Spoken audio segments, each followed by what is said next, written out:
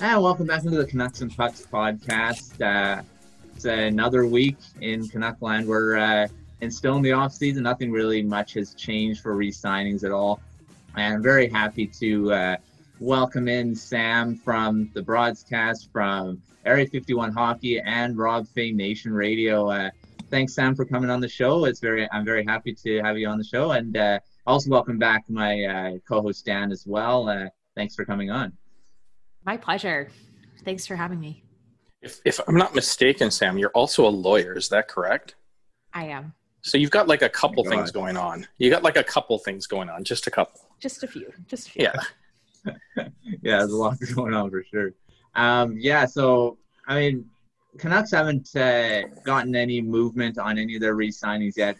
Free agency hasn't begun yet. That's next week or a little over a week. And the draft is coming up as well. So lots of talk, lots of rumors, lots of discussion that's going on.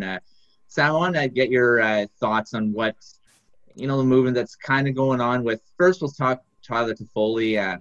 Do you think that the Canucks will be able to re-sign him, and if they should re-sign him?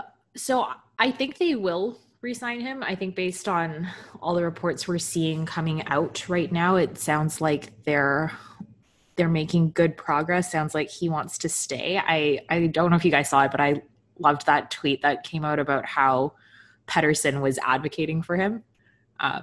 So, you kind of love seeing that. And certainly for me, that's re-signing him makes that a good trade. Whereas I think if he walks, that's a pretty high price to pay for basically a rental. So in my books, I think they do have to sign him, provided that the number isn't outrageous. I think that's a really good point. And the other side of it that makes sense on that, Sam, is that he's got chemistry with the team. The team likes him. They like who he can play with Pettersson. He can play with Pearson. And as we saw finally when Travis Green decided, hey, I'll just let things happen, he can play with Horvat as well. So I think it's a really good fit that way as well. And it would be really hard to go out and find someone who could, quote unquote, potentially fit into the lineup the way that you're suggesting.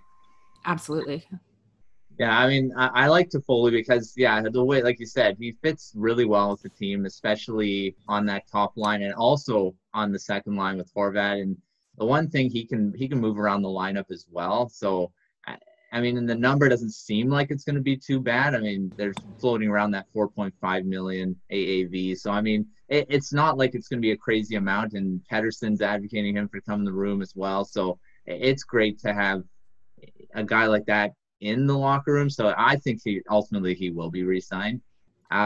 Next guy that's really hasn't, I mean, there's been talk about Tanev and a big rumor about him signing in Pittsburgh, or Pittsburgh putting an offer for him. What do you think about that?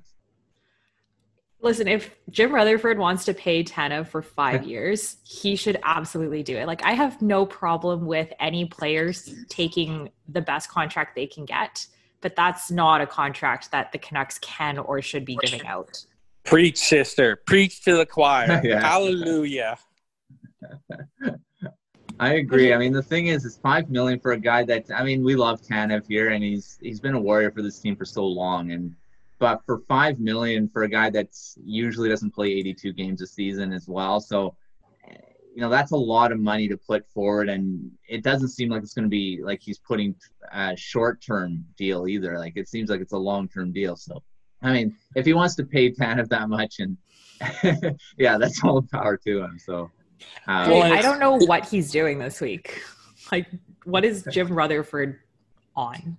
He's doing Jim Rutherford. He's being Jim Rutherford. Yeah. He's an old school GM, and he's GMing the old school way, right? I mean, if anybody hasn't, go on Twitter and take a look at Patrick Hornquist's front on his driveway right now. I mean, the entire Penguins equipment's on the driveway. It's crazy.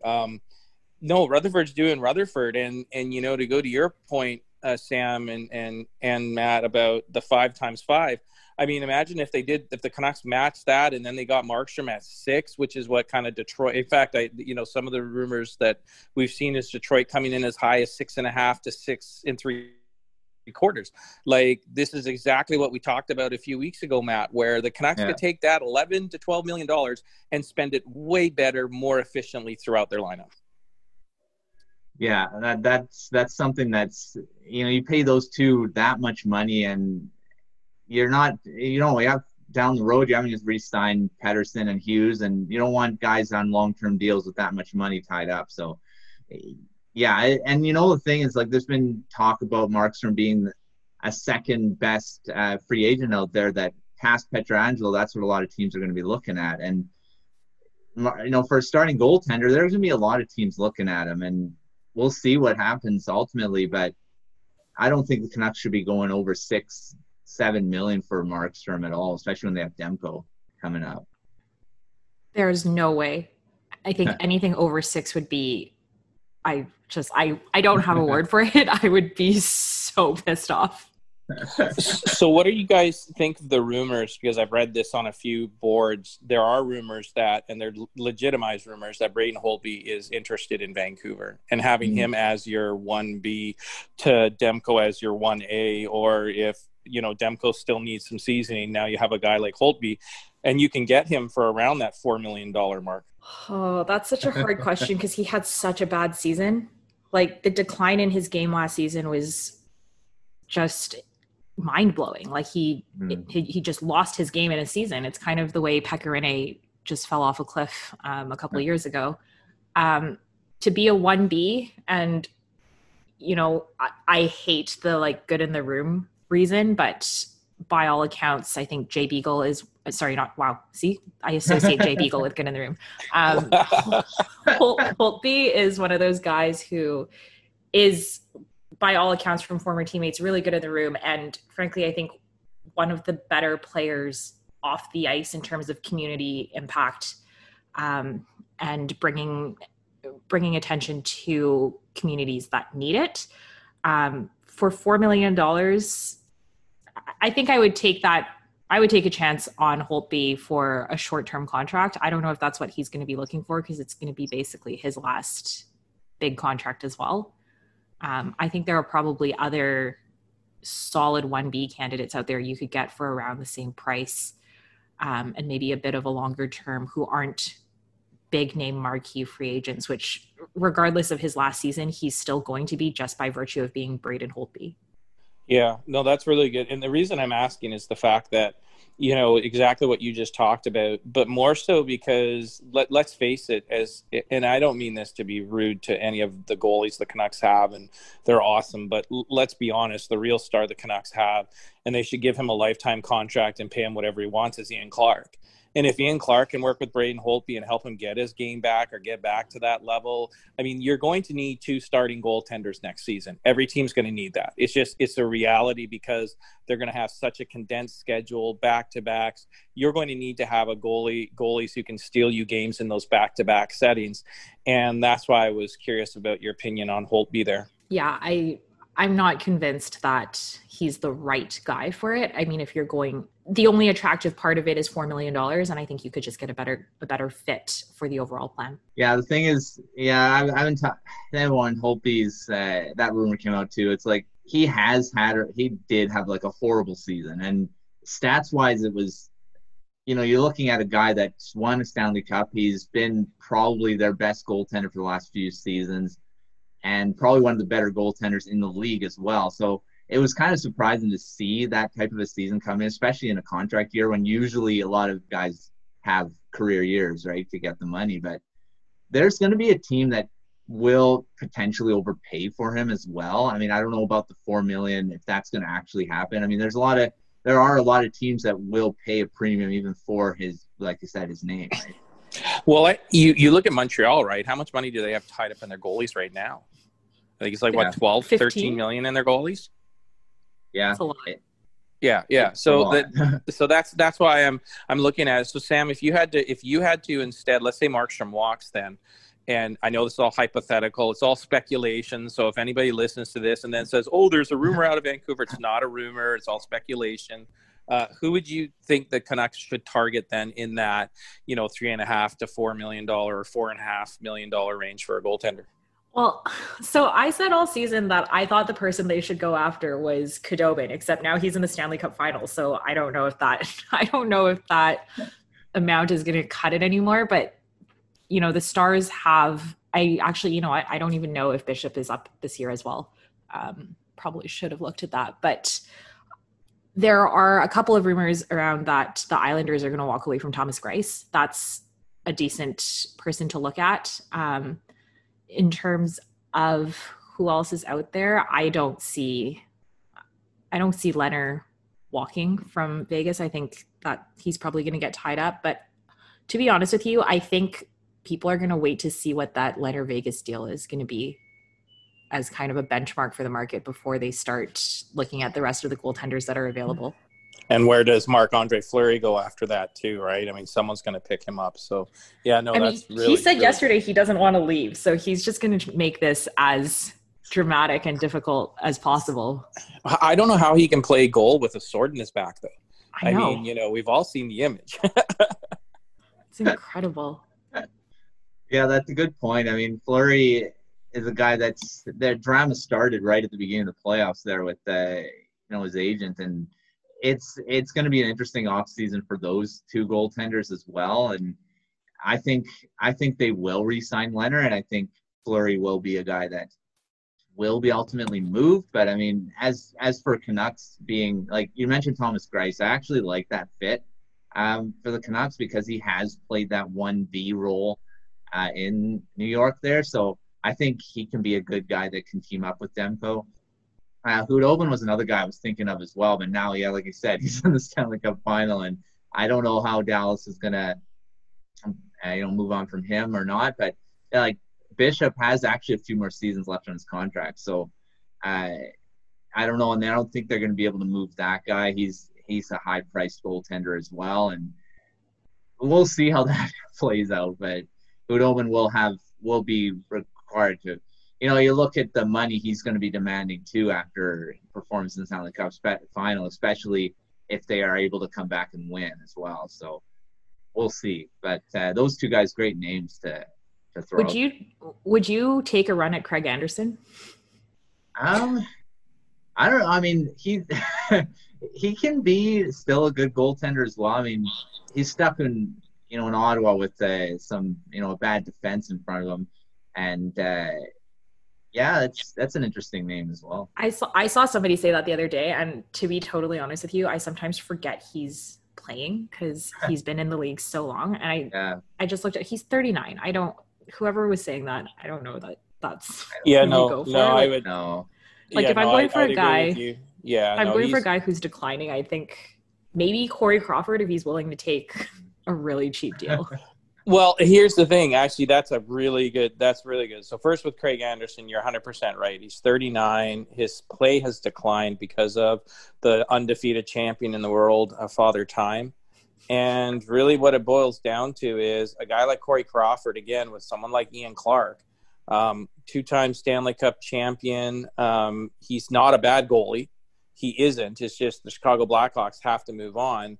And again, if you can get him in that price range, he would actually be again, in 2011, Vancouver should have swept the Chicago Blackhawks, and they should have destroyed them in Game 7 if it wasn't for Corey Crawford, who played otherworldly. And I know that's 9 years ago, but he was also really young then. So yeah, I think that's a really good option, actually. Yeah, Crawford.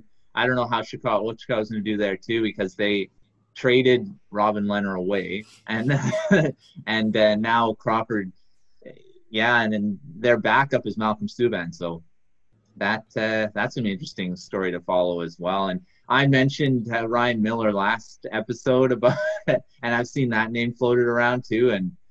But again, he's 40, I think now. So to have a guy like that, I don't know. He's been a good backup in Anaheim for a couple seasons. What do you think about that one? I have a total soft spot for Ryan Miller. I think he's super underrated. The age is obviously a concern, and I think my issue with him would be more that I would expect Demko played under 30. I think he played 25 regular season games. Correct. Somewhere around there. And for him to jump up to a 1A where he's going to have to play 40 to 50 games, I don't know that Ryan Miller is going to be the guy I want playing the other 40 games at his age. Yeah, and that's what kind of Dan mentioned that to me when I was saying that too, and it's true. Like he hasn't really played a lot in the last few seasons behind Gibson, so I don't know about having him over 40 games and how well he'll perform, especially with the miles on his body as well. So, but it would be a cool story to have him retire as a Canuck, though. With he did play a few really good seasons behind not a very good team too. So, and I think there's also options, and I'm really looking forward to your team now, Sam, because I do think there's trade options too available to Vancouver. I think they have a few pieces that teams are going to want, and I think Vancouver's going to look at a capable, I don't even want to call it a backup, but a capable 1B who could potentially turn into a starter or can take that load off. And, they have some pieces that they can move to get that as well. We're looking at free agency. So it's a lot of fun. It's a lot of pressure. Yeah, that's right. So yeah, Jim. That's well, that's a good segue though. Let's put you in the GM's chair and have it. What would you do to create the team of next season? What would that look like? I'm going to start with a caveat that I actually don't think it's possible for them to put together the team that I want them to ice next year. I've said over and over again, I think Dan's on the same page. We've had this conversation. What I think they really need is an actual NHL blue line, which they don't have. And there's pieces there, but if they're going to let Tanev walk, if they're going to let Troy Stecher walk, as much as we say that, they're no longer, Stecher is below average or average, and you say Tanev's aging, the reality is the minutes that they play are still NHL minutes. And if you want someone to come in and take those positions as a rookie, Chris Tanev as a declining veteran defenseman is still going to be probably a better player than, say, Brogan Rafferty or Ollie Ulevi walking in and playing 17 to 20 minutes a night. Like, I don't see that happening. Travis Green isn't the type of coach that would just do that, short of having Quinn Hughes, which neither of those guys are.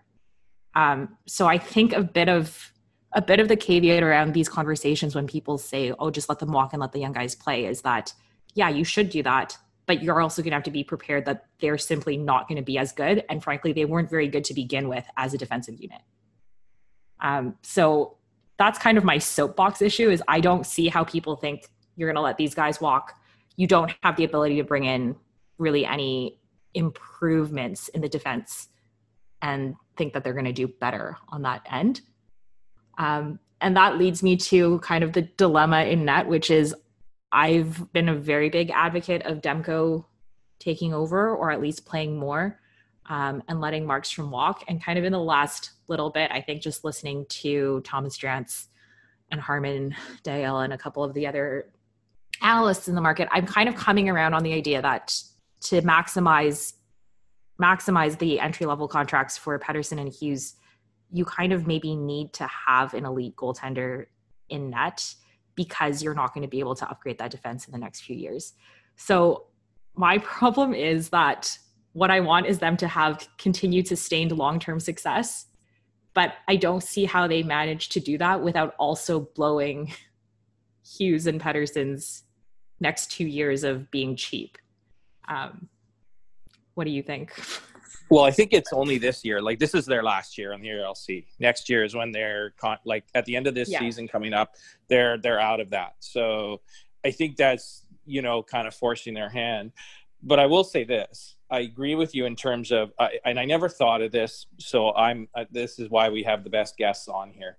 The NHL minutes. You're 100% right. And I think that's why, when we put our teams together, we thought, or we kind of had an idea of bringing in a veteran NHL guy who could pick up some of those minutes. But at the end of the day, when you look at the teams that have won Stanley Cups, that have built up, and we talk about through the draft, at what point do you get there where you say Juolevi and them can take those minutes? Do you continue to just say, well, they're still inexperienced, so we can't trust them? Or do you say, you know what, we have to give these guys that opportunity. We actually have to let them play and grow into that role. And with only 1 year left on an ELC, does that mean Vancouver's going to win a Stanley Cup next year because these guys are on the ELC? Like, I think you have to manage it thinking that they're not on the ELC, that those contracts are going to be in that $8 to $10 million, maybe even 12 for Pettersson, but I don't think so. I think it'll be 8 to 10. And you have to manage around allowing guys like Rathbone and Juolevi, maybe not Rafferty to be perfectly honest, but because he's already 25, but definitely Juolevi and Rathbone, and have them come in and be the dynamic players and be the top, kind of top 4 defensemen that you projected and want them to be for your lineup, especially considering how we've seen Quinn Hughes, all these other defensemen just come in and, make the NHL and make their team so much better. And I do believe that Juolevi and that's my wife sneezing there. I do believe that Juolevi and Rathbone make the Canucks a better team. I agree with that. I think they make them a better team in the long run. I think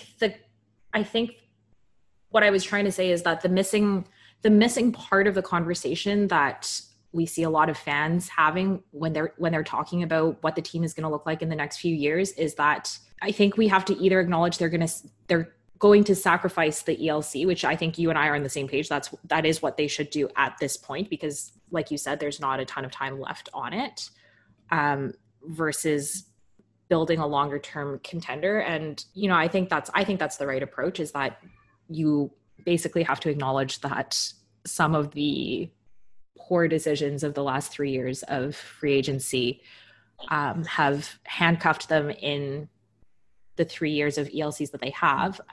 But it's too late for that. So let's move on from it. That's a good point. I mean, as that is a missing part of the discussion too, is like they're not going to be a contending team in their ELC. I mean, if they had still 3 seasons or just starting the ELC, then maybe. But you just got to look at long term, and you look at the guys that are coming up, and that's, as you said, with the free agency and the bad decisions there, and that's what's created all these problems, right? And the young guys, like Dan was saying earlier in an earlier episode about Benning going after glue guys first, and he went and got the glue first, and now he's trying to build the house around it. So it's like that was Satyar Shah who said that. No, I just want to say that was Sat Shah who said that, not me. I got to give props to the right person who said it. Yeah, no, it's true. And now Benny's trying to maneuver his way out of it. And I mean, admittedly, the Canucks do have a really bright future, but like you said, the blue line, there's not much you can really do right now to improve it. And the rookies are going to have, I mean, not everyone is Quinn Hughes, right? So expecting Juolevi and even Rathbone to come in and play that type of a game is unrealistic. Well, I don't know. I think I disagree with that, Matt. I think Rathbone has proven in the NCAA that he can play that game. And I think, as we've seen with Quinn Hughes, that's the style that Vancouver plays. My bigger question actually to you guys, and maybe this is, Sam, I really want your opinion on this, is I think where the Canucks have to take advantage of ELCs is during Podkolzin's, during Hoglander, during Juolevi's, during Rathbone's ELCs, and getting the most out of those players in your lineup versus having to make roster decisions 4 or 5 years down the road, where you're like the Chicago Blackhawks in 2011, where you had to come to that season and you had to let go, almost half of your team because you had to, you basically had to sign Kane, Keith, Taves, and Seabrook. And pretty much you had to let go most of the rest of your team. I agree with that. I think the NHL overall has started trending towards younger and younger players and just throwing them in and seeing how they do. The risk of that is obviously it's a little hit or miss. Not every player is going to adjust right away the way that Hughes, Makar, and Pettersson have done. Like you look at Kaapo Kakko and Jack Hughes, it can be hit or miss, depending on the player. And so a little bit of it is going to be high risk, but I agree with you that that's something they're going to have to at least consider, because I know we talk about oh, all the big contracts are going to come off the books in 2 years and it'll be fine. But like you already said, PD and Hughes are going to command a significant chunk of that money that's coming off the books. So it's not really, you're not really making a ton of gains there. So I'm with you. I think it's good that they have those prospects coming up. I think a couple of them are going to have to pan out right away. And it'll be interesting to see which ones do and which ones don't. So what's your team? Like, that's what we want to know. The fans of Canucks and Pucks want to know, what is Sam's team for 2021? So I think that what I would, if I were Jim, I've actually been surprised with his strategy so far. I know everyone's desperate for him to make some moves, but I actually think he's playing the longer game, which is the right thing to do. I was reading today somewhere, I can't even remember where I read it, but because of the flat cap, and it's a great point, because of the flat cap, a lot of teams that would normally qualify all their RFAs are going to have to make some tough decisions, which means there are going to be RFAs who aren't qualified and surprisingly available. So in some respects for the Canucks, waiting to see who comes free is probably a good idea, especially on defense. I think their forwards are pretty much set. I wouldn't touch the top six unless you're making a trade. Bottom six, I think that's also pretty set other than Jake Virtanen. I don't think this will surprise anyone, but my team would not qualify Jake Virtanen at this point. I think that he probably wants more than what they should be paying him. And if they go to arbitration, that's a pretty high risk, since over the last, I think, 3 to 4 years, arbitration has started becoming more and more player friendly with bigger and bigger contracts. And that's just, I appreciate he scored 20 goals or close to 20 goals last season, but for where he's at and the defensive play in the overall game, that's not money I want to commit to Jake at this point. I'd rather, give Zach McEwen better minutes and bring up some of the other guys from Utica and give them a shot. In terms of defense, I think defense is where I do think they let Tanev and they let Stetcher walk. Continuing on what we've said, I think probably one of Juolevi or Rafferty make it. My gut instinct is Juolevi based on what we saw during the bubble, but obviously that's also just a different circumstance, and it'll depend a lot on what they both look like. I'm not as down on Jordy Ben as I think a lot of other people are. I would like to see Travis be less committed to playing him as a left-handed defenseman. I think Ben has actually historically shown he's been better defensively as a right-handed defenseman, which is, he's not a right-handed defenseman, but playing on the right side. He actually plays better on that side for whatever reason. And so I don't know that I'm as down on Jordy Ben as a lot of people are. And so he would be a perfectly fine bottom pairing defenseman in my books to be played with Juolevi or Rafferty. It's really your number 2 defenseman overall that is going to be the difficult thing to do. And I like the idea of going after someone like Aaron Ekblad. The problem is I don't know who I would give up to try to land Aaron Ekblad from the Panthers. What do you guys think of Ekblad? So I think the thing that everybody talks about with Ekblad, because I know Harman brought this up, and Harman's like the boy wonder. He's a really awesome guy. I think the challenge with Florida is that they're trying to shed salary, not take salary. So if you were to trade them Brock Besser, it does really nothing for them. It saves them maybe $1 million. So we could sit there and say, well, $1 million is a big deal. They're not trying to save $1 million. They're trying to save like $4 or $5 million.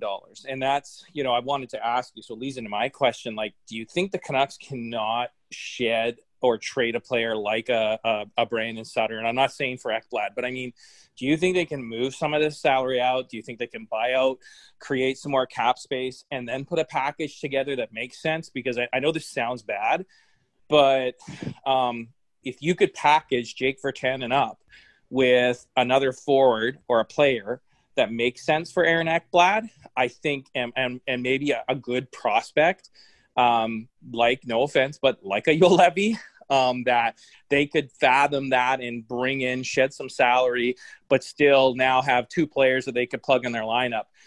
You know, that's just all supposition. What are your thoughts on that, Sam? I don't know if Jake Virtanen's rights get that done.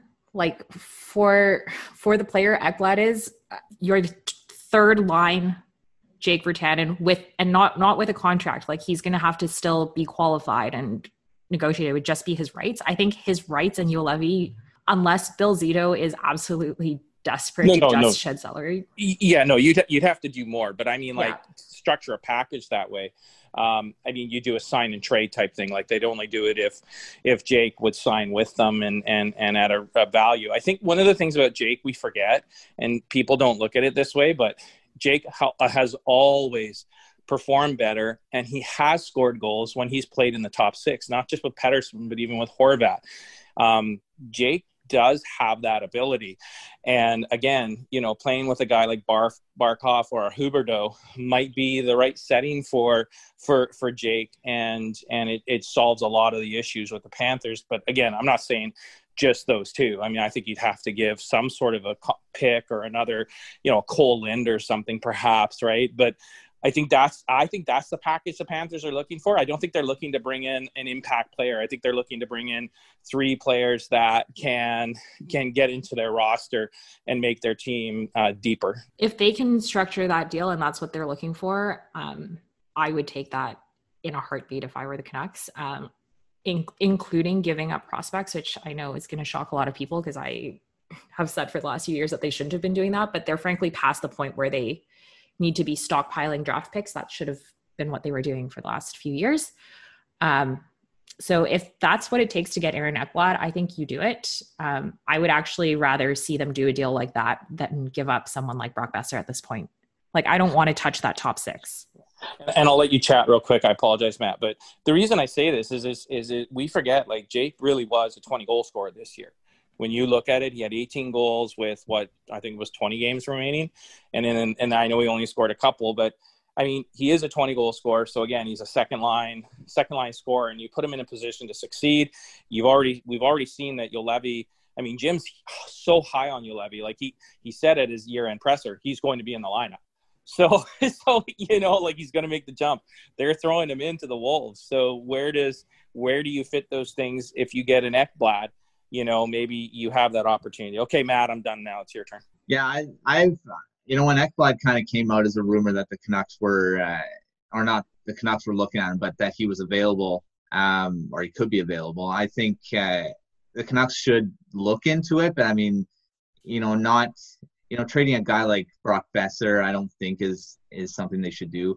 But I mean, you know, like you were talking about Virtanen and Juolevi and stuff like that, and Virtanen, I think, to be more valuable, he has to be signed before you can be just hitting his rights. Because I don't think his rights are valuable enough for a team. You actually have to sign him first, and it's going to be an interesting how they deal with Jake, because, like you said, he did score almost 20 goals, and admittedly didn't have the best playoffs. He kind of had spurts, but I think ultimately, like you said, Sam, he's probably not going to be on the team, but I don't know what the Canucks are going to ultimately get for him as well. Yeah, I don't know what they're going to be able to get, if anything, or if they just let him walk. But, you know, at this point, I'd rather they just sign Josh Leivo to another short-term deal than qualify Jake and give him a bigger contract. So, Sam, what do you think about the bottom six, though, in terms of moving out salary or doing some buyouts? I mean, there was talk, too, that Josh Leivo, his injury was extremely severe. Like, I had him on my roster, but I started looking at things. I'm not sure I'd have him on my roster now, because apparently his skating has really taken a hit, and he wasn't the fastest skater. It's really taken a hit because of that injury. Yeah, that's a risky move. I think, and it's interesting that there hasn't been any news on that front at all. I was surprised that he wasn't playing in the bubble, because it had been so long since the injury happened. So I don't know if he would be in my roster either.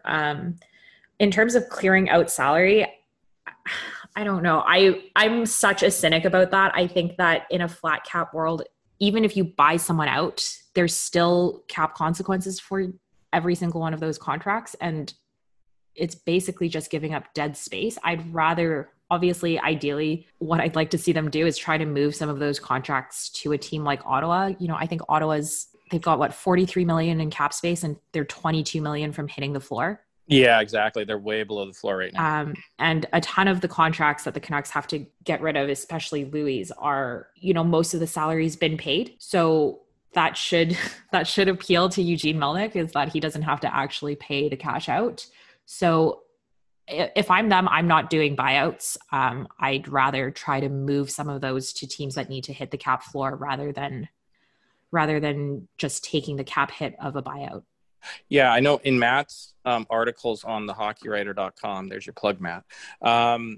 He talked about moving Sutter too. Do you think Sutter is a movable asset, especially after his playoffs? I think being a Sutter makes you always a movable asset in the NHL. I like to complain about nepotism and dynasties in the NHL, but that's the one benefit, is when you're the team saddled with one of those contracts, there's always going to be someone out there who's willing to take a guy like Sutter for the pedigree and for the potential and for what they believe his game is, whether or not that is actually reality. Yeah, with Sutter, it's like you said, he is that type of guy that can be moved because of like his pedigree. He's going to be a checking line center. He can be a great penalty killer for you too, and he has that experience that can help a younger team as well. And the fact that he's just on that 1 year left on his contract too, the Canucks can maybe take some of that salary on when they're trading him, retain some of it, and still save money more than just buying him out, or doing something like that. And buying out Louis Eriksson's not worth it. It's not really saving the Canucks any money. I agree with you. I think they shouldn't go that route of buying out players, because I don't think the savings is enough. Especially when you could get, even if it's a draft pick for some of these guys, it's better than just eating salary for the next few years. Well, I think we saw too. There's talk now that Louis and his agent, one, they're talking to other teams, but two, he is exploring the option of going back to Sweden as well. He's not going to play. He's not going to play in Vancouver next year. That's the reality of it. That he just simply is not going to play for Vancouver again. That would be ideal. Yeah, hopefully something like that happens, because clearly he's kind of lost his spot on the team, and you saw that in the playoffs. Even Travis Green kind of has given up on playing him, and Benning has even said that we got to get more. The Canucks have got to get more from him than just good defensive play and the little things like we always have his nickname as being. But I think, like you said, Dan, his time in Vancouver is over. Yeah. So Sam, what do you think? What do you think the Canucks will do with their goaltending next season? Do you think that ultimately Markstrom's getting re-signed, or are they going to go with a Demko and another veteran as the tandem? So I said all season I thought they would do whatever it took to re-sign Markstrom, and I'm very, very happy to be wrong about that. It sounds to me from everything we've seen that the Canucks actually set an internal number on term and on figure, and that they're sticking to it, which is a good sign of growth for me from this front office. I think the ball is totally in Markstrom's court about what he's willing to basically settle for, or whether he wants the big payday. I'd like to think that if they can get it done for around 5, and even with, I think as long as there's no trade clause or no move clause before the expansion draft, that's something that I would be totally willing to live with for Markstrom's deal. It's just going to be a question of whether he's prepared to give up a better contract in order to stay somewhere where I think he has the best chance of winning. What I'd like to see them do, if they can't get him on a good deal, is obviously I think they should be playing Demko more. I think it's actually been really bad for Demko's development to be playing as few games as he has had over the last few years. And I appreciate he's had concussion issues and all that jazz. But for me, when your goaltender is in his mid-20s like Demko is, sitting him on the bench for most of the season is the worst thing you could do for his development. I don't know why anyone thought he would come in when Markstrom went down and be able to play a starting role right away. Like, obviously he was going to have to get back in the swing of it. All goalies want to play as many games as possible because more than anyone else, they need a rhythm and they need a routine. And so for him to be sitting on the bench right now as much as he is, I think is actually bad for him. And so for me, if they keep Markstrom, Demko's still got to play more than he has been. I think my concern if they re-sign Markstrom is whether Demko asks for a trade or to go somewhere where he gets the opportunity to be a starter. So I would actually rather see them keep Demko and, like we said, go for a 1B like a Crawford or Khudobin if he's not too expensive at this point. Yeah, I agree with you. Like, if you're going to re-sign, if you're going to re-sign Markstrom, you're 100% right. Then you're basically saying we're trading Thatcher Demko. You really are, because he's, you might get him for 1 year, but then he's not going to re-sign in Vancouver next year. It doesn't matter. He just won't do it. So it's better to make that, to commit to one or the other and then move forward with your plan. And like you said, they have an internal number, and, Markstrom has to decide whether probably $1.5 million is, because I think it's probably 5.5, something like that. So he has to decide whether 1 to 1.5 is worth walking away from per season. Yeah, I agree. And I said that too. It's like, you're signing, if you sign Markstrom to a longer term deal, you're basically saying, okay, we're going with him. Demko's not going to like being behind Markstrom for 4 or 5 years. And I think like you said, Dan, he's probably not going to want to re-sign in Vancouver after that. I agree. I think I'm leaning towards Demko being the starter next season and just get a 1A, 1B type goaltender to split the starts with him and go from there, because I think Demko has the capacity to be that number one down the road, and even next season, I think. And I think it's better off just go with him. So Sam, what's your ideal, or if you're again, you're the GM, what's your we know what your top six is. Is Pearson in your top six, by the way, playing in that line? Yeah, Pearson's in my top six. Okay, so what's your bottom six then? What's your third line and what's your fourth line? My third line would be, I actually haven't really given it that much thought, to be honest with you. My third line would definitely involve Adam Gaudette and Zach McEwen. I'd like to see Tyler Mott on the third line, but that's more of a personal preference rather than any kind of sane, analytically stat-driven. Do you not think that Hoglander will get that spot, seeing as he's signed and he will be playing for Vancouver? I think he's certainly going to get a chance at the bottom six. Another guy that I'd really like to see get a shot is Josh Bailey. So those are kind of the two that I see being given a chance. Yeah, that's a good question. Do you see Hoglander just jumping into the third line role? I do, yes. I think here's what I'm hearing. So I do have a few friends who are scouts and they work for other teams and all that stuff. So I have a few friends. And so this is all, again, speculation, rumors, nothing else. They're probably most teams, because the AHL is not going to be playing a season if this COVID continues. The hockey teams, because of the condensed schedule, there is a good chance that they'll be able to carry an oversized roster so to mitigate the condensed schedule. And I think you will see some AHL players come in. But I think Hoglander has proven quite clearly that he can play at the pro level. And third line minutes with Gaudette, and I know Matt and I have talked about this, but third line minutes with Gaudette, a top 9 is what you need in the NHL now, not a top 6. And we know that Adam Gaudette has the ability to put the puck in the net. He scored 12 times. Jake, I know, went in and out of the top 6, but he played well in that role. And I think that players like Sutter and that really, really didn't help Adam. I think a guy like Hoglander, who has that drive and that skill and even the quote unquote will to play, I think makes Adam Gaudette a much better player. And you know that he's a competitor as well, right? He is going to want to work his tail off as well and come back better than ever in the third line. Like, that's my biggest thing with people who are like, oh, we should trade Adam Gaudette. Like, he's only in his second year, 2.5 years as a pro, and he's improved every single time he's been in the lineup. So I get very, kind of frustrated when I hear people that want to get rid of Adam Gaudette as their third line center. Yeah, I don't have any time for those people. No, I don't either.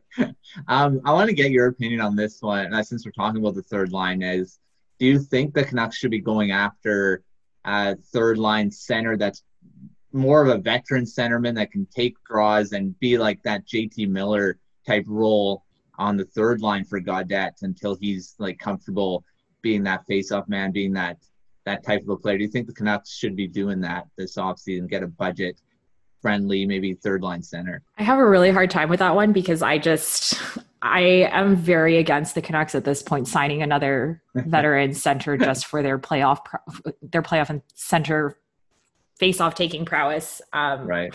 I'd rather Jay Beagle just earn his money and maybe spend some time teaching Gaudette how to be that player, and just letting him. Frankly, I think this is a season where, as much as I think this is probably going to be an unpopular take, if we're going to say that we're going to burn this ELC year and not capitalize on it, why not let your younger players play in a little bit more of a sink or swim situation rather than, I know it's not Travis Green's way and he likes to ease people in and kind of shelter their minutes, but this is the year where I think Gaudette has, like you said, shown the capability to improve every year. Give him the shot to actually play that role consistently. Yeah, I Gaudette has a ton of potential, and I think why I'm saying about getting a guy, not a veteran like Beagle's age, but I mean, in that 27, 28 year range that, I just wrote an article about this, and, it's kind of, getting a guy like Erik Haula, that type of a guy, not over the hill, but he's still kind of a guy that could even help the top six at times as well. Yeah, I think for the right guy and the right price, which is kind of a cop-out answer because obviously everyone would take the right guy at the right price. The problem is it's hard to find those guys, right? It's true. Yeah, especially with some of the teams that, it's not like other teams aren't going to be in the competition to get those guys too. Yeah, but I do think I think there is some merit to what you guys are saying and what you're kind of looking at, Matt, because again, with the flat cap, it's not like the Canucks are the only team with having to make decisions and figuring out their roster and all that. Like, every team's in this position, so, and we kind of forget that because it's not that we're in a bubble, we're fans, but every team has to undergo some changes and try and figure some things out. Like, you look at St. Louis has not signed Pietrangelo anymore. He's going to free agency. They had an internal cap. He didn't want what they were going to pay. So they're like, okay, fine, go test your free agency. And some dumb team will go and sign Pietrangelo. I shouldn't say a dumb team because I had him on my Canucks team. So I won't say a dumb team, but it's really what it boils down to is fitting it in and where teams fit their players and if the situation works out and is right. And that's where I agree with Sam.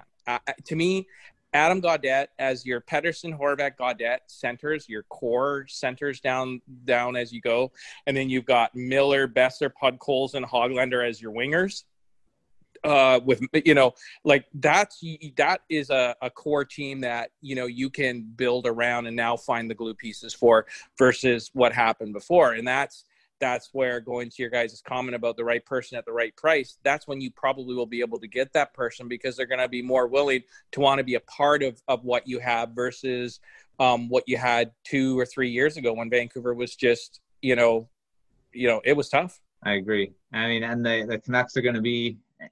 It's just so much stuff that hasn't happened yet, and I think once the first domino falls, like either Toffoli signing, one of these guys signing, or even the first trade kind of goes down, we're going to start seeing what the team could be looking like. There's just so much that could still happen, especially with the draft as well, because I think the Canucks are going to be trying to get another draft pick, try to get into the second round at least. So it's going to be an interesting next couple of weeks. So, Sam, did you get a chance to look at our 2020-2021 Canucks, both Matt and mine? I have not yet. Okay. So maybe this will help kind of clear up, some of this. You might be going, "What the heck are these guys talking about?" So, I had the Canucks not signing Tanev and Markstrom. I had them putting that money into Pietrangelo to play with Quinn Hughes. I actually moved Rathbone because of his skating ability to the right side, because he has that ability to drive, play, and skate to play with Edler. And then I had Olli Juolevi with Tyler Myers on my third pairing. And then my top six is what you had. I re-signed Jake Virtanen, and I really hated. Now that I look at it afterwards, I had Levo, but I had Gaudette, Levo, Virtanen on my third line. But my fourth line is where you had Mott, Beagle, and McEwen playing for them, and it was a reasonable line. But I moved Sutter out, sent Markstrom Louis Eriksson down to the minors. Bought out Sven Baertschi and created and had $1.6 million in cap space left over. So it's not like great, but I think there was a massive improvement on the back end with that team versus what they came into this season with. I like it. Matt, what was your team? Well, I had the same top six. Third line kind of changed for me. I got like I was saying, as you can clearly see, I'm an advocate of getting a third-line center to help Gaudette. I signed Mikko Koivu from Minnesota for a lower amount. And then that was the third line was Koivu with Gaudette as a winger. But, I mean, he'd switch back to center as well. And then Hoglander on the left. The fourth line was Mott, Beagle, and I believe it was McEwen as well. And then my defense kind of got changed. I traded Jake Virtanen to the New Jersey Devils for Severson on defense, and I didn't re-sign Tanev. Had Hughes and Severson as a top, and then Rathbone was in as well. Juolevi and Myers, and I re-signed Stetcher as well, and then I didn't re-sign Markstrom at Demko, and then, like I said, with Ryan Miller, I had Ryan Miller as the backup. Now kind of rethinking it after thinking a little over it, but that was my team. I like that too. I think Koivu was actually somebody I thought of when you asked me earlier about that role. The one other person who would be interesting there, and this was only come out in the last few days, is I think the Preds said that they weren't going to re-sign Craig Smith. Yeah. And he's only 30. His last contract was, I think, 4.2 or somewhere around there. Yeah. So that might not be a bad option for your bottom six either. One thing about him is I looked at him for the article I wrote too, and I was looking at his face-offs, and his face-off he's not the best face-off man. He's under 50 a lot of his season. So, I mean, for being a reliable face-off guy, he's not that, but I mean, he does have a lot of scoring touch. Yeah, but losing Manny Malhotra is I'm interested to see how that's going to play out, because he obviously, as a face-off guy, I mean, what was Vancouver? They're definitely a top 10, if not top 5 team. I just don't have the stats in front of me. But yeah, by the way, I would have put Hoglander over Levo in, by the way, just so you guys know. Yeah, I really like that Hoglander on in the bottom six, especially playing with Gaudette. So we'll see how Travis Green uses him if he makes the team. What do you guys think about some of the other potential defensemen who might be available if they don't get qualified for RFA, like a Vince Dunn or a Brandon Montour? I like Vince Dunn being, a guy like him. He's that guy that could take Tanev's minutes as well. And I don't have the stats for him with that. He's more of he scored quite a few times last season as well. I think that if you're going to go down that road, then you might as well trade Rathbone, Juolevi, Rafferty. You might as well just get rid of them, because you're basically saying they're never going to play for us. Mm-hmm. And they're only going to be with either your minor league team, or they're going to sit in the bench like you talked about with Thatcher Demko. You have to take a stand and move forward. And if Juolevi and Rathbone are guys that you believe in, then you absolutely have to get them in your lineup, because there's no way they're going to be able to help you win a Stanley Cup if you don't get them in the lineup to get that experience. And they're not going to get that experience if you're going to go out and sign the Duns and trade for the Matt Dumbas and all that. And they're great. Like, they're all good. I'm not going to say anything bad that way. I'm just saying that to me, you have to let these guys come in and play. At some point you have to. I mean, that's what happened with Pettersson. That's what happened with Besser. That's what happened with Quinn Hughes. I mean, remember, look at all this. Oh, remember Brian Burke with Quinn Hughes. Oh, that's a small man. He's only probably in the top 5 defensemen in the league at this point. You know, so you know, at the end of the day, I personally feel like you have to let these guys come in, and that's where your ELCs come in. And that's why I was saying earlier, you know, taking advantage of Podkolzin, Hoglander, Juolevi, Rafferty, taking advantage of their ELCs is more important than taking advantage of Quinn Hughes and Elias Pettersson's ELCs. See, I don't know if I totally agree with that. Like, I agree with Matt. I think Vince Dunn is capable of playing top 4 minutes at this point, which is not where I would throw Juolevi or Rathbone or Rafferty into right away. Like, I would have them in my kind of 5, 6, 7 at this point. And I think Dunn could play. To be clear, I don't think at this point, given the Pietrangelo situation, that he's going to be available. That was something that I thought might happen if they signed Petro. Then they probably wouldn't have enough cap space to qualify and extend Dunn. Yeah, and that's a fair comment. There's like that's fine. Then you have to move Rathbone, Rafferty, Juolevi. Like, you have to move them. If you're not going to play them, if you're going to go and get other players because you don't trust them to play those minutes, and that's fair, then move them and get some assets that can play those minutes then, if that's how you're feeling. And I think that's a fair comment as well, because there's no sense in keeping the guys there if they're never going to play for you. I mean, I don't think they'll never play, but if you're going to, you could realistically have a top 4 of Hughes, Dunn, Edler, Myers. Play Juolevi, if you re-sign Stetcher, then you have Myers. But I wouldn't be re-signing Stetcher in that situation. So then who plays with Myers there on the bottom pairing then? Because again, if it's only Rathbone, let's say it's Rathbone, okay? You know Myers will play top 6 minutes even though he's on the third pairing. And if you've got Rathbone in there and he starts to really show that he can skate and he can play, now you're in a situation where do you now drop Vince Dunn down to those numbers? Like, do you see the logic that I'm the map? No, I see the logic that you're saying, but to me, that's a better problem to have than to just like hope that everything else works out. I'd rather have an overabundance of players where you have to say, okay, now we have to make a tough decision between too many good players rather than say, let's just see what happens with these guys. Yeah. Go ahead, Matt. Sorry. Yeah, I tend to agree with that. I mean, the thing is, you know, you look at teams that are, I mean, admittedly, they're a lot further along, and you look at Tampa Bay in the Stanley Cup final right now, their depth on defense is ridiculous. And, you know, they can move guys around, like, you know, Shattenkirk's on the, you know, lower pairings. You got guys that can move around, and instead of thrusting rookies into situations that are like, well, they're not ready for it yet. I'm not really comfortable having those guys in the top 4 yet. And I mean, as much as I love Rathbone, I think he's going to be a top 4 defenseman, even potentially top 2 down the road.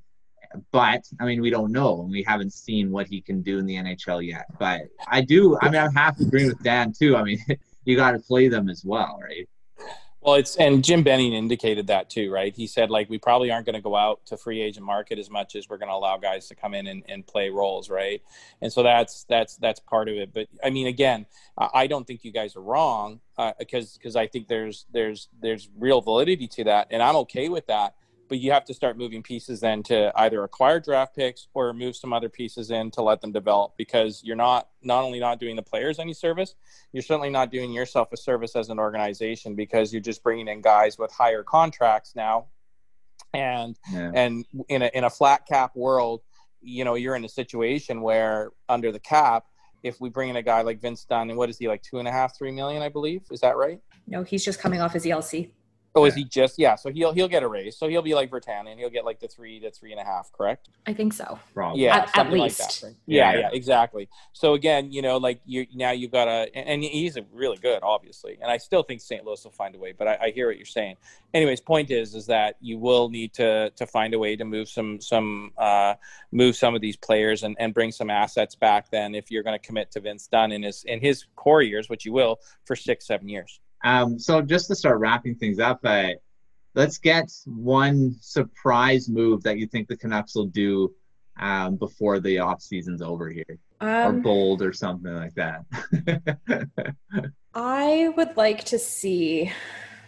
I don't know, man. I don't know if Jim's got a ton of surprises up his sleeve for us this year. We're sorry we threw you for a loop here. We're making you think. We're making you think on a Saturday morning. This is not what I was expecting. I think that honestly, I think my surprise move is, you've got me stumped. I can't think of one. That's okay. There's nothing wrong with that. Yeah. No, nothing wrong with that at all. I mean, when Jim pretty much says I'm not going to be doing anything, it's kind of hard for us to say, well, what's his surprise move? There's also just at this point, I don't know if there's anything Jim can do that would surprise me anymore. Bingo. Yeah, bingo. Yeah. I mean, I didn't expect the JT Miller move last season at all. And we'll see. I mean, he could have something up his sleeve or not. But it's going to be an interesting thing. I think if Tyler Toffoli ends up signing for around 4, I would be surprised. Yeah. Yeah, I think the rumor is 4 times $5 million is the rumor right now, and they're pretty darn close. That's what Rick Dhaliwal was reporting. I think there's just a few little things that they're trying to wrap up. So, which I still think is a great contract. Like that's a great contract to get a 25 goal scorer. Yeah, that's an absolutely fantastic contract. I did not think that Tyler Toffoli was going to do anything less than 5. Well, I think he made 4. I think he made 4.8 last year. And again, Brock's at 5.8, right?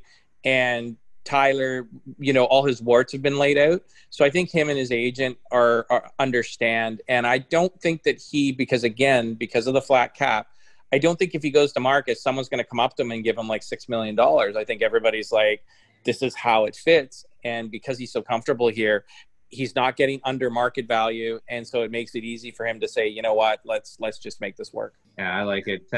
So I love to talk hours and hours and all. I mean, we have so much. There's just so much to talk about with the Canucks right now, and it's great to. I mean, it's off season at the end of September, which is weird. We're usually talking preseason games and training camp and stuff like that, and probably next week the season would have begun in normal circumstances. So it's been an interesting year, I'll say.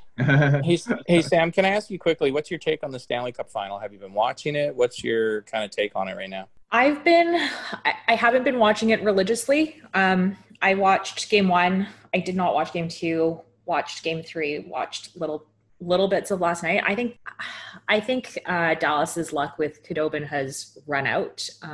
He looks tired, and playing a back-to-back tonight, like, I'm not sure Dallas makes it out of tonight's game. Well, what was funny was at the beginning of the whole playoffs, Matt and I did our preview show, and I said, Dallas could win the Stanley Cup if they actually cared, right? If they actually tried. And they make it to the final. They really gave the Lightning a go over in game 1. I'm like, this is it. But the series really churned in game 2 when the officials all of a sudden, the last 3 games, they've been calling penalties now. Things that Dallas was getting away with for 3 rounds that teams in the West, St. Louis, I mean, just how they've just been beating the living snot out of teams and injuring players. They've been calling penalties, and you could see last night, Dallas doesn't know what to do. They don't even want to hit anymore because they're scared they're going to get called for anything and everything that they do. And I know the fans are complaining, but the series has really shifted, in my opinion, when the officials have started to actually enforce the rules. Yeah, I think that's totally right. I also think your earlier point about Dallas caring was a really good one, because that's a team that's underperformed for basically 2 consecutive seasons because they looked like they didn't care. And for whatever reason, they somehow found it in themselves to care for the last 3 months.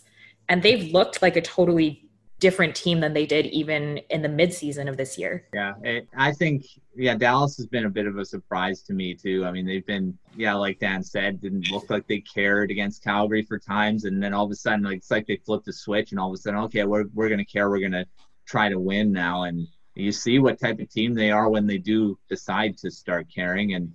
But I think I do agree with you, Sam, when you say that I think Dallas has kind of run out of their luck, just like it looked like the Canucks did in the last couple games there. And I think just the goaltending is, I mean, Khudobin does look tired. He's he's played a lot, and he's not usually used to that either. So yeah, and the players that they're missing are actually all huge parts of their team. yeah, that too. So I mean, Tampa Bay I think is going to win the cup probably tonight. We'll see, but it's wow. I agree. I think the only way Tampa doesn't win tonight is if Tyler Seguin suddenly magically rediscovers his scoring touch. Or the officials just allow Dallas to injure with impunity, and Jamie Benn was allowed to sit on a guy and pound his head into the ice, but that's good solid hockey. Like I agree. I hope they do. I really, really hope they do, because I don't like it when teams bully their ways to championships. Yeah. I didn't like it, and it has nothing to do with the Canucks in 2011 too. It was just sour, but we've seen that the last couple seasons. We saw St. Louis do it last year. It was really nice when Pittsburgh won their 2 cups, and just I don't like it when teams have to injure other teams to win. I want to see hockey, and that's the one thing I've loved about Tampa's game here and especially Victor Hedman. I mean, they're playing hockey, and it's really nice to see. Yeah, I like it, and so yeah, it's been a great discussion with you, Sam. It's awesome to have you on the show, and you've been really busy with other stuff, so I'm happy that you found the time to come on. Anytime, guys. You know what? It's been a long time since I've actually had to look at stats and think about the actual putting together of the team. So that was really fun. Yeah, and I love the broadcast. Don't get me wrong, like the broadcast. I do. I love it. Like, I think it's awesome what you girls do. And I love listening to you on Rob Fay Nation. Rob is such a character. I think he should be writing for WWE right now, to be perfectly honest, to improve their product. He totally should. I know.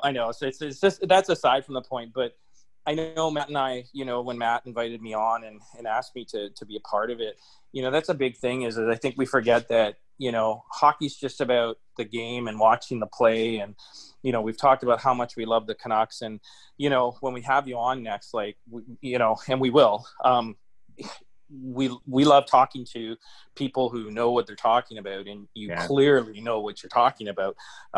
So we're excited, and I'm very grateful that you came on for sure. I had a lot of fun, guys. Happy to come on anytime. All right. Yeah, you can, of course, listen to Sam on the broadcast and Rob Fay Nation Radio and Area 51 Hockey as well. So it's busy, and happy that you came on. Go Canucks, go. Go Canucks, go.